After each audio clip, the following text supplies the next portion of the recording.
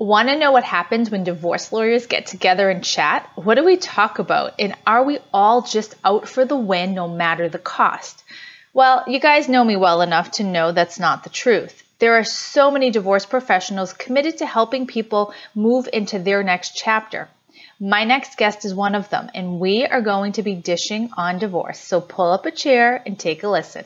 The Happy Even After Podcast. The Happy Even After Podcast. Divorce sucks, but it doesn't need to define you, and it doesn't need to be the end of your story. The Happy Even After Podcast. Meet your host, Renee Bauer, an award-winning divorce attorney, peacemaker, author, and founder of The D-Course, an online divorce educational program. She's been doing this work for almost 2 decades, and she is passionate about helping all women make it out the other side. The Happy Even After Podcast. Let's jump in. Hey everyone, welcome back to another episode. I am here today with Leanne Townsend, who is a fellow family attorney. She is a partner with Brody Thorning LLP in Toronto, and she practices exclusively in family law with a particular expertise in cases involving domestic violence. She brings a balanced approach to her practice, combining compassion and her strength as a litigator, and is regularly interviewed in the media, on radio, and on other podcasts. And she has her own podcast as well called Divorcing Well, as a YouTube show that is launching soon that I will talk to her about. So, hey, Leanne, welcome. Hi, happy to be here. It's been a while since I've had a fellow family law practitioner on, and I think it's always really good to have these conversations with someone else in the industry and have other people hear the conversations about what happens in this world and this profession that we do, because I think everyone, when they go through a divorce, comes and expects their lawyers to work a miracle or, spin the law in a different way than what courts are doing. So thank you for coming on. So let's first talk a little bit about your background in domestic violence, because that's a really big one. Can you share how you got started and, because you had a different role before you became a partner in your current firm. So can you just talk a little bit about that?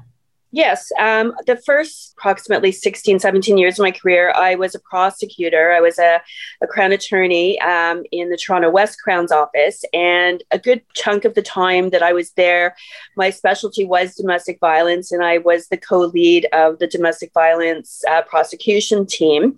So I have received a lot of training in the area, but I've also got a lot of experience dealing with victims of abuse, dealing with, the prosecution of those types of cases, and have a lot of familiarity with the dynamics that for people who are victims of it, and also, abusers. So I bring that to my family law practice because I do find that whether it's physical abuse, which is what I dealt with, more in the Crown's office, because emotional abuse and psychological abuse aren't crimes here at this time. But a lot of the power and control dynamic is similar in all areas of abuse. And I find, in family law, you do come across a lot of clients who on some level have, suffered some type of abuse in their relationships. Do you find that, just based on what you've learned in spending so many years in this, that it takes more than once for someone to finally leave that relationship? Oh, definitely. I mean, and that was even like part of the training we had in the Crown's office was, for someone to get to the point where they actually pick up the phone and call the police. It's happened many, many, many, many times before someone, finally reaches that point. So I think it's actually a very rare person that calls the police the first time. I mean, I'm sure it's possible, but generally, it's insidious. Like domestic violence, it starts out with smaller things. And usually it does start out with the verbal and emotional and that sort of thing. And, kind of, in a sense, almost grooms the victim because their self-esteem gets more worn down and they start to feel like they don't deserve to be treated properly, so that if it elevates to the physical level, they're already almost so beaten down emotionally by that point. They don't see it as being as wrong as, they would have before they were ever in the relationship. Yeah. And that's so hard. Are you finding that people are making false claims of domestic violence or are using that in their divorce to try to further their case or get someone out of the house? Do you ever see that? Yeah, I definitely see that. And, and it's interesting because as a Crown, of course, I was always on the side of the complainant, right? So if somebody called the police, I was going to be always on the side that, yes, it happened. Although I found even in that role, I'd have victims coming to me and pleading with me to withdraw charges and saying that it didn't happen the way that they said it happened, or that there was a mutual fight and things like that. But I do find, in family law, I have clients where again, at the end of the day, none of us know what happened other than the people who were there at the time. But I have clients where I feel the circumstances and the facts very much suggest that they've been accused of something for their spouse to gain a strategic advantage, in the family court proceedings, like getting exclusive possession of the matrimonial home and things like that. So, it's very sad that people do that, because it just undermines the credibility of, the true victims when there are some that are false complaints. So what is domestic violence to the extent that someone can call the police or have what you used to do as a prosecutor step in? And you talked about physical versus emotional, but what rises to the level of domestic violence? Well, any form of physical, like a slap would be throwing. I remember having a case where someone threw an empty water bottle at their spouse. That was assault with a weapon, if you can believe it. I mean, wow. I think that's a bit extreme, but that is sufficient for there to be a charge. And when I say I think it's extreme, I don't think anyone should throw a water bottle at anybody, but still, that could potentially be a charge. Also threats. So there doesn't necessarily have to be the physical violence. If somebody threatens to kill their spouse or threatens to cause them bodily harm, that would be threatening charges. And then there's the other one that's criminal harassment. So that usually involves like repeated actions of harassment or stalking or, that sort of thing that cause the victim to fear for their safety. And so there isn't that emotional component, because I know so often, and I'm sure you come across this a lot too, you do have emotional abuse that happens in marriages, and there's all kinds of underlying reasons. And a lot of times there's mental illness, but for purposes of prosecuting a domestic violence case, that does not include that particular type of relationship. That's correct. It doesn't include like emotional or verbal unless it amounts to a threat. And it's interesting because I believe I read that in the UK, they may classify, it might not be the UK, it could be somewhere else in Europe, but they do classify mental or emotional abuse as potentially a criminal action. And so I think that's really interesting because, the reality is that a physical scar will heal much faster quite often than, an emotional scar or something terribly mean that somebody said, but I think it's hard, I think, if those were to become criminal offenses, because again, it's what I think that there's certain things that are very, very clearly emotional abuse or verbal abuse, but then there's a fine line with certain types of, when people are arguing and their mean side comes out and it just gets murkier in certain types of cases. So, in the ones where it's really clear cut, I think that would, maybe be easier to prosecute if it was a criminal offense. But I mean, I know in my practice, I don't, know what you found, but like almost every case, somebody's claiming, that they've been emotionally abused by their spouse. Right. Something else that comes up, or I hear a lot, and it's kind of unfortunate, is someone hesitates, a true victim hesitates to call the police because they have in the past, and then they too have been arrested. And I know, like, our state is not supposed to do that. There's police training, and there's been all kinds of things put into place so that doesn't happen, but yet we still see it happen over and over again. So what do you say to someone who is afraid of that happening if they call the police? And do you see that happening a lot? Yeah, I mean, I've seen that happening a lot, both in family law and as a Crown prosecutor here, I found that as well. And, again, like the police have training, you're supposed to identify the primary perpetrator and things like that. But I guess, sometimes they get called to the scene and they genuinely don't know. And I mean, I've had cases I had a case last year where my client was the wife and she got arrested. She had been a victim of domestic violence through the relationship. I really believe that. But he called the police on her and she was drunk. And so the police ended up arresting her and the charge ended up being withdrawn, but she shouldn't have had to go through all of that. Yeah. It was re-victimizing her. But I also think there's a lot of men that are afraid because, they're afraid that if they call the police, that the police will arrest them, even if the woman was the one who was the perpetrator. And I think that a lot of men feel that there's a bias that way in favor of women. And even if they didn't do anything, if she calls the police and says something, they're gone, they're out of the house, they're arrested. And I think, unfortunately, there is still a stigma for men to report, if they are a victim of domestic violence, because people think, well, you're the man, like, how can you be? And there are men who are, I have a client right now, his wife is terrible to him, terrible. But he has called the police one time, but I don't think they didn't really believe, they didn't do anything. They didn't arrest her or anything.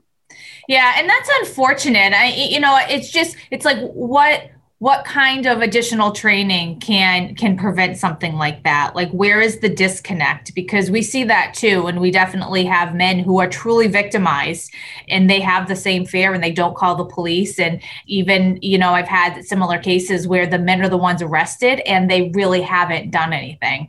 So it's unfortunate. So what advice do you have for someone who finds himself in this situation? One, if they're the person who had the water bottle thrown at them, and two, if it's truly a really toxic, unhealthy, and violent relationship. So two different scenarios. I mean, I definitely always tell people that if you are concerned for your safety and, there's something going on in your home that's, with your spouse and that's causing you to fear for your safety, then you should call the police. Like, someone's safety should never be in jeopardy, but they need to also, like with the water bottle thing, for example, I don't know that I would tell someone to call the police in that situation.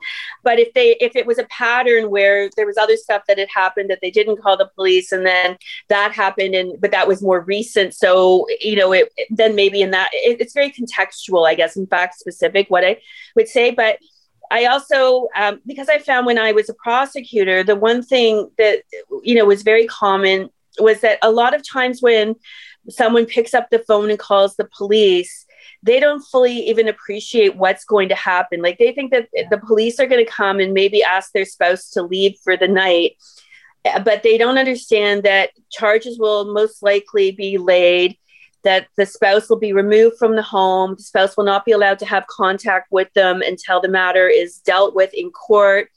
And that it's going to raise all these difficulties with respect to children and child rearing. And there's suddenly going to be a single parent for a period of months and years, depending on how long it takes for something to go through the system and potentially have a trial or whatever. And in the moment, they don't realize, like, and once you set that in motion, you also lose control, because I don't know how it is where you are, but up here in Canada and in Ontario, where I live, the police have the power to lay the charge and the prosecutors have the power to withdraw the charge. And a lot of times victims think that they have the decision to withdraw the charge, and they do not. And they may want it withdrawn, and the prosecutor may still say no.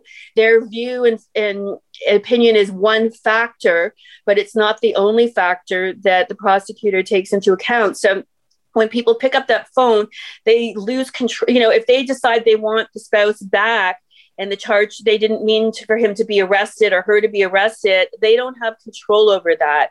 And a lot of people don't realize that. But again, having said that, if you are if you are unsafe and you're potentially going to be harmed, like, you should definitely call the police, even though, that's all of what I just said is going to happen. Yeah.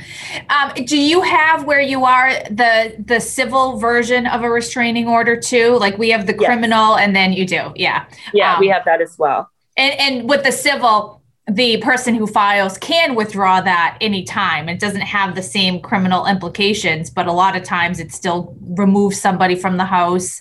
And sometimes I think this is where we see more so it's strategically used in a divorce to try to get someone out of the house. And it always ends up backfiring when it's used for that purpose. Yes. And we have that here. And it's like, I find too, what we see is just people getting orders for exclusive possession and the restraining order kind of at the same time. And those can be done temporarily. They can be done without notice even. And, but not for a long term. But I mean, it just kind of can start the ball rolling in a certain direction that can be more difficult to unwind if you're the other party. We'll be back just after this message. Do you believe that on the other side of your divorce can be a life you freaking love? What if I told you that to live a happy life, you first have to believe you deserve it? How can you possibly create a life you love if you don't believe you are worthy of it? Let's get you set up to start believing in you. Just text the word BELIEVE to 411-321 to receive a free Believe Yourself Badass guide. In this guide, we talk about power statements and how they can change your life. So stop what you're doing and text BELIEVE to 411-321. See you on the inside. Okay, so let's flip the switch a little bit and talk about the divorce process. One of the questions that I've been asked through all of my years of practicing is, and it kind of cracks me up when someone asks the question, is what's your success rate? And, my response always is, well, if you determine if the measure is if you're going to get divorced, then my success rate's 100%. But otherwise, that's a really tricky question. So what would you answer, not your success rate, but what is the successful divorce look like? Yeah, that's a great question. I mean, I think a successful divorce looks like, first of all, the children are coming out of it healthy, that the parties haven't, improperly involved them in anything, and they've come out of it with a solid parenting plan, involving both parents in their children's lives. And then, I would say on some level, a successful divorce is just somebody getting, in terms of assets or support or whatever, what they're legally entitled to get and what they're and I think the bigger point is just what they're, I shouldn't say that. I was going to say what they're happy with, but very seldom people are never happy. Right. So even if they got what they were entitled to, they're not happy. If they, get more, they're not happy. And if they get less, they're not happy. So that's certainly not a measure. But I think maybe it's my background as a prosecutor. Like, I'm all about justice and fairness. And so, if somebody wants to go after something they're not entitled to, I mean, I guess, you can still make, if there's, certain, as you would know, there's certain areas that are more gray, right? We wouldn't need lawyers if everything was black and white and it was as simple as just following a statute or a case. There's lots of areas where it's gray. And so, I think helping a client get the result that they want it to, that's a fair result, and as they say, and the kids have come out of it and not been involved in it, I would consider that a successful divorce, I think. But that's a tough question. I'm interested, what's your answer to that? Well, it's very similar. It's because there's no such thing as success in these cases. And you're right. No matter what the end result is, someone's not going to be entirely happy because no one gets everything they want in the divorce process. They have to compromise. If you go in front of a judge, the judge is going to divide things up based on what they think is fair, which is probably never the same thing that the party thinks is fair. So, it is a tough question, but it's just so interesting when people ask it because they come in thinking like there is actually the potential for success in this outcome. And even some of the best results that I've ever had, I've had clients who weren't happy with them. So, yeah. What about, as divorce lawyers, we always try to help people get to an agreement. And not all of us do that, but I think a lot of us do. And I'm understanding from how you're talking, you are one of those that really tries to help families. Is there a time when that comes off the table and you say to someone, trial is going to be your best option? Why does that case different than the ones that are negotiated or mediated? Definitely that is the case sometimes. If there's situations where the other spouse is unnecessarily delaying things, like there's delays with them providing their financial statement or disclosures, I find, getting it into a court, like they've got, accountability and timelines that they have to follow, else there's a consequence. So in those types of situations where you're dealing with a spouse who you can tell just is not going to negotiate. I mean, some people are like that. It's their way or the highway. And, so that would be another situation. I find like I don't know if where you are, if they have something called collaborative law, but yep. We have that here. And one of the beefs I actually have with it is that when people sign up with a collaborative lawyer to do collaborative law, they also have to say that they're not going to litigate. And if they are, then they have to get a whole new lawyer and start over again. And to me, that I don't understand that approach, because I think a client should have all options at their disposal in the same lawyer. And so I feel like I can still do collaborative law, but it's not officially collaborative law, and negotiate something. And I always think people should try and settle and not go into court if it can be avoided. But there are cases where it's necessary. And, one thing I found earlier on in my practice that I fell prey to, and that I see going on with some lawyers, is you can get into these endless letter writing campaigns where, someone retains you and you and the other lawyer, like it's just letters back and forth, and months and months and months and months go on. And nothing's really advanced in the case. And it's just this endless letter writing. And then meanwhile, the client is paid $7,000 or something. And they're like, we haven't even done anything. And so that's another example where sometimes I just think it's better to actually file an application, start the court process, and you can always pull out of it. You don't have to, but it just can be actually sometimes more cost effective than if you're dealing with another lawyer who's into this long, endless letter writing where you're accusing all the time. And it's just nonsense. I sometimes, as they say, I feel like that's not the right approach quite often either. Yeah. And I agree with you on the collaborative. I've been trained in collaborative and I do it. And I try to steer people away from it. I think every collaborative I've ever done has been much more expensive than mediation or more of a cooperative approach where everyone's really sitting down together. But without the, my beef with it is all of the processes and steps. Like you have a meeting to talk about the meeting. And I'm like, let's just roll up our sleeves and get to work. Like, why do we need to have a meeting to talk about that? So I'm with you on that one, because you can still get to the end result and reach an agreement and negotiate without that actual formal putting a stamp on it that forces people to step out if you can't reach an agreement. And then I think a lot of people end up sort of forced into signing that agreement because they've come that far and they don't want to, they don't want the alternative. Yeah. Yeah. No, and I think it's misleading because I think it makes it sound like other lawyers can't be collaborative. Right. But it's not like you can't be collaborative as per like the Law Society definition or whatever, maybe, but you can still be collaborative.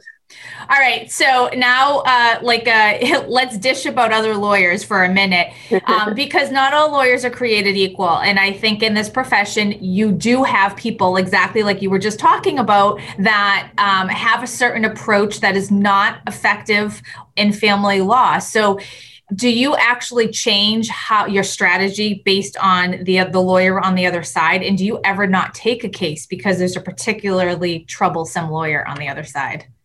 I have never not taken a case because of there being a troublesome lawyer on the other side, although it's not to say that couldn't happen. Because there's certain lawyers that I've dealt with that I would not want to have to deal with again.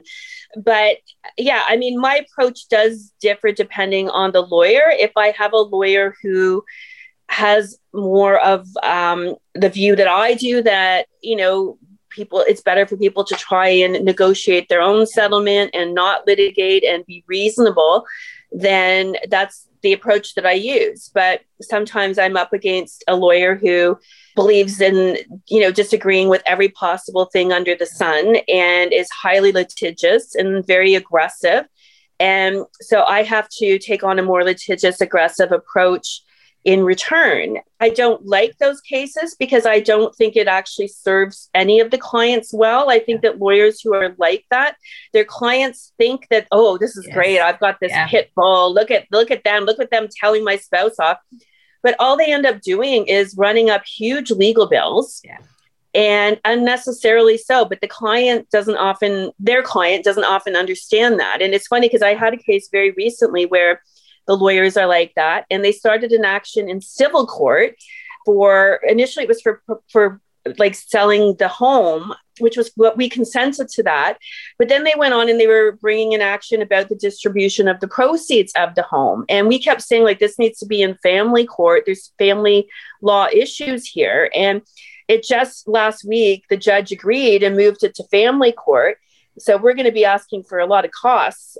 But it was just a ridiculous, like, this lawyer was doing such a disservice to their client by continuing along. But they were so aggressive and nasty in the things they would write in their letters and say. I'm sure, the client thought, oh, these people are great. Like, they're showing the other side. But ultimately, when he gets an order of having to pay my client's costs as well as paying his own, I don't think he's going to be as happy with them. That is such a good point. And it's so important because we've seen that too. And sometimes it will be like, well, they're bullying you, or they're bullying us, or why aren't we being aggressive like that? And like, they don't understand that doesn't get you a better result. That level of aggression and doing all of that and driving up costs does not change the end results, except for that final number on their invoice, which is never pretty. So such an important point. Let's talk about your new YouTube show that you have coming out in March. What is it called and what is it about? It's called The Dish on Divorce. And it was actually a client of mine who came up with the name. So that was kind of nice. I did like a social media poll and had a couple names, and then she just offered that one out of the blue. And it fit. So I was happy about that. I have a co-host for the show. It's a friend of mine named Jennifer Barkin, who is an accredited family mediator. And the idea of the show, what makes it a little different from my podcast, is it's supposed to be a little bit like we're going to have serious guests on and have some serious topics, but we also want to have a lighter side to it because divorce is such a heavy topic. We want to have, some of it where we discuss celebrity divorces or funny dating after divorce stories. And so we want to kind of have a mixture of serious and light. And the idea is that Jennifer and I, we're like your girlfriends. And let's sit down, have a coffee, have a drink, and talk about divorce. And so that's the goal of the show. We want to be very oriented towards our audience and what they want to hear about, and have it. We're thinking of live streaming it so it can be more interactive. And I'm really excited about it. That's fun. So anyone who's listening, first follow Leanne on her Instagram, and I'll put the handle in the show notes, and then you'll be able to follow her on her YouTube and get all of the information there. So thank you so much, Leanne. So many good nuggets of wisdom dropped today. I really appreciate you being here, and keep up the good fight, I guess, if that's, that's what it's called. Thank you so much. It's been a pleasure. That's a wrap. Link up with us at MsReneeBauer.com. Remember to rate and review and share with anyone you think might find this episode helpful. You can change your story and live happy even after.